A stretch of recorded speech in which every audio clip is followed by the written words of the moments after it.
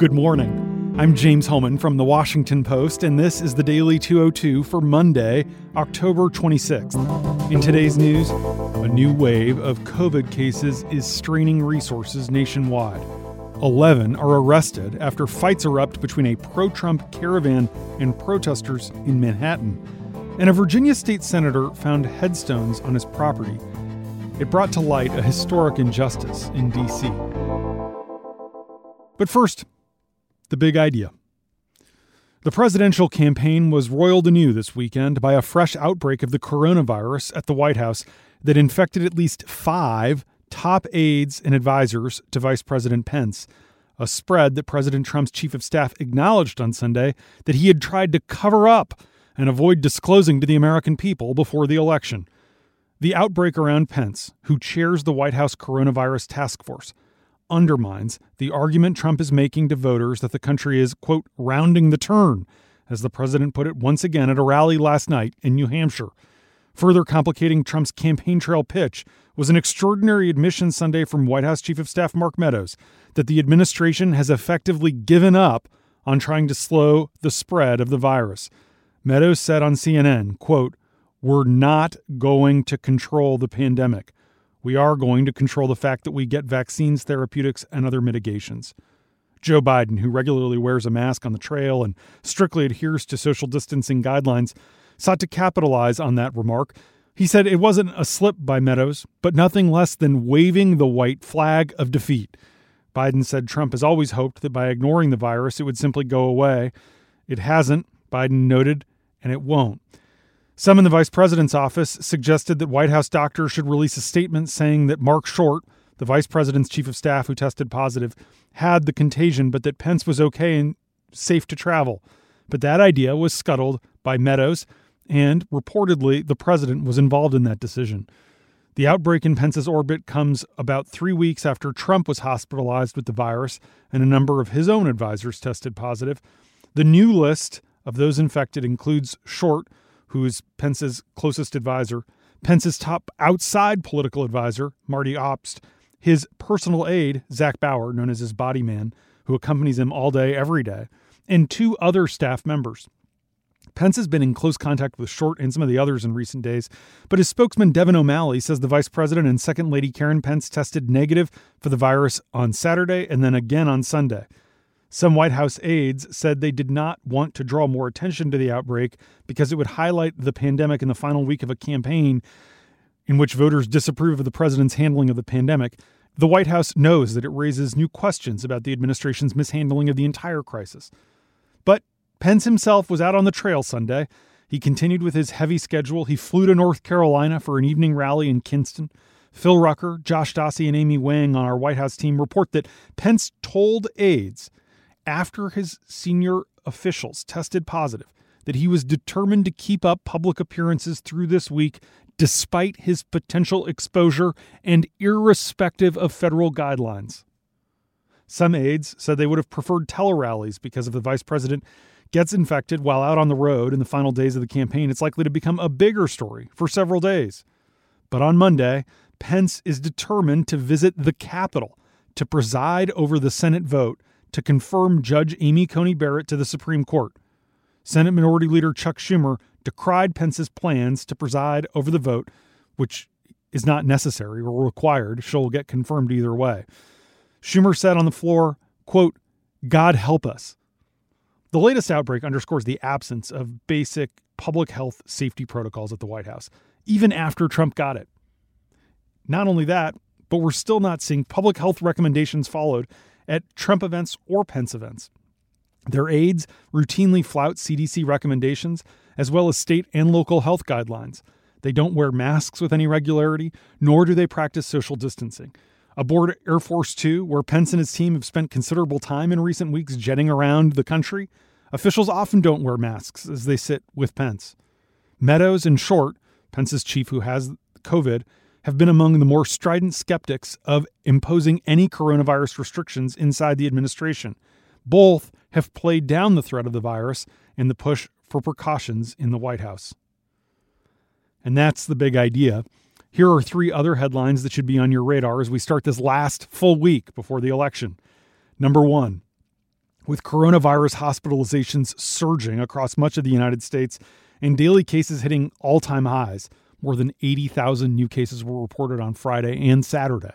The pandemic is putting new strains on local health systems, prompting plans for makeshift medical centers and sparking new, hard conversations about rationing care.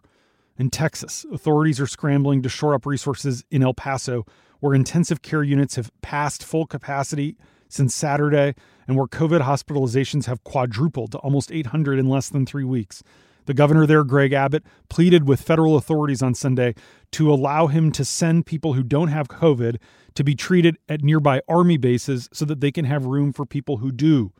In Utah, the State Hospital Association officially warned yesterday that if current trends hold, they will soon have to ask the governor to invoke crisis standards of care. That's a triage system that would favor younger patients who could survive over older patients who would be allowed to die. Greg Bell, director of the Utah Hospital Association, says this is an extreme situation because it means that all of their contingency planning has been exhausted. The past week has brought the highest number of new cases since the pandemic started from coast to coast. Hannah Knowles and Jacqueline Dupree report that several dozen states have seen record 7-day averages of more than 100 new cases per 100,000 people. For example, there are more than 700 new cases per 100,000 people in North Dakota. Population-wise, that would be the equivalent of Florida reporting more than 20,000 new cases a day. Some officials' attempts to tamp down cases with stricter rules have run into opposition. In Wisconsin, the Democratic Governor Tony Evers is asking his citizens to rise above an appeals court temporarily blocking limits that he had imposed on indoor gatherings. It's the latest challenge to coronavirus restrictions in a state posting record hospitalizations for COVID. In so many ways, Wisconsin is a microcosm of the forces roiling America, with one of the nation's fastest growing infection rates, a government racked by toxic partisan division, a state Supreme Court dominated by conservatives who reliably side with Republicans in the legislature who oppose any restrictions at all, and a major city, Kenosha, that has been taken over by racial justice demonstrations after an officer-involved shooting. It's only fitting that Wisconsin may be the state that decides our nation's destiny next week. And sadly, just when you think it can't get worse, it always can. Tropical Storm Zeta will threaten the Gulf Coast and could become a hurricane later this week, as 2020 ties the record for the most named storms. Zeta is the record-tying 27th named storm so far this year, matching 2005 for the most names in a single year. That was when we got Katrina. Number 2, 11 people were arrested last night in Manhattan after fights broke out between a caravan of Trump supporters and demonstrators who were protesting the president. The brawls broke out when a group calling itself Jews for Trump crossed paths with an anti-Trump crowd. In Florida, a man was arrested on Sunday for allegedly stealing a bulldozer to dig up Biden-Harris signs. James Blight, 26, even allegedly ran down one of his city's speed signs. He's been charged with grand theft auto and trespassing. And dozens of ballots were destroyed last night in a suspected arson of a Boston drop box. By the time firefighters doused the fire by filling the inside of the box with water, dozens of ballots inside had been destroyed. The FBI is searching for a suspect. These 3 examples, and there are a bunch more, show how for many Americans the future looks bleak, particularly dark, if the other side wins. In every generation, politicians present certain elections as the most important of our lifetimes.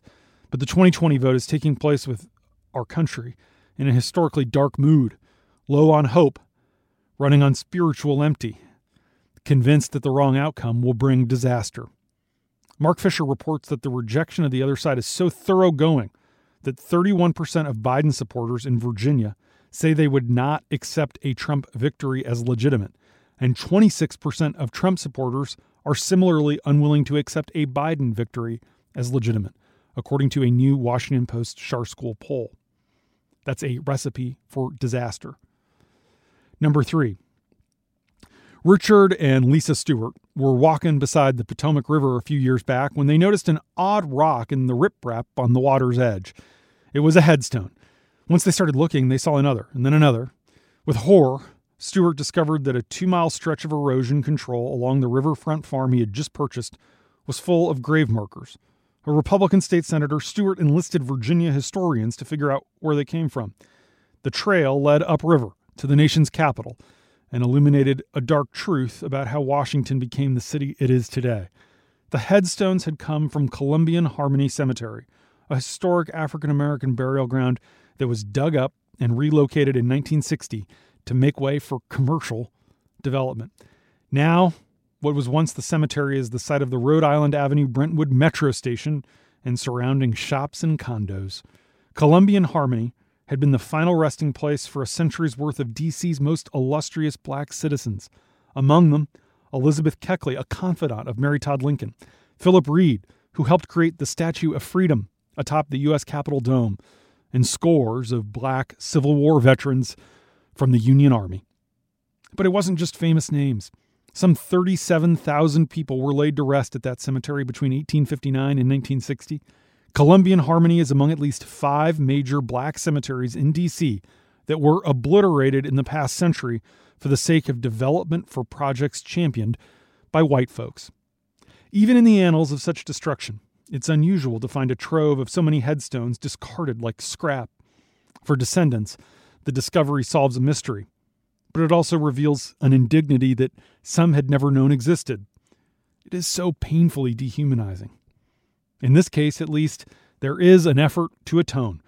Greg Schneider, our man in Richmond, reports that Virginia's Governor Ralph Northam, the Democrat who got into trouble last year for that blackface yearbook picture, has stepped in to help Stewart.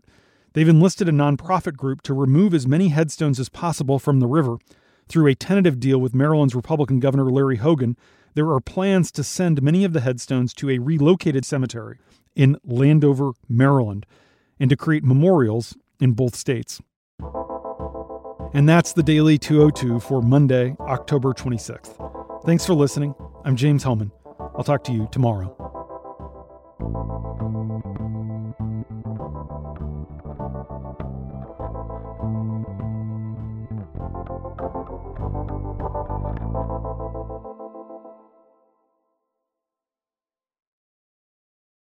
The Daily 202 is brought to you by Cleveland Clinic and the new podcast, Caring for Tomorrow. I'm Joan London, the host of the series. Please join us as we explore the challenges and solutions that are defining the future of healthcare. Look for us wherever you get your podcasts.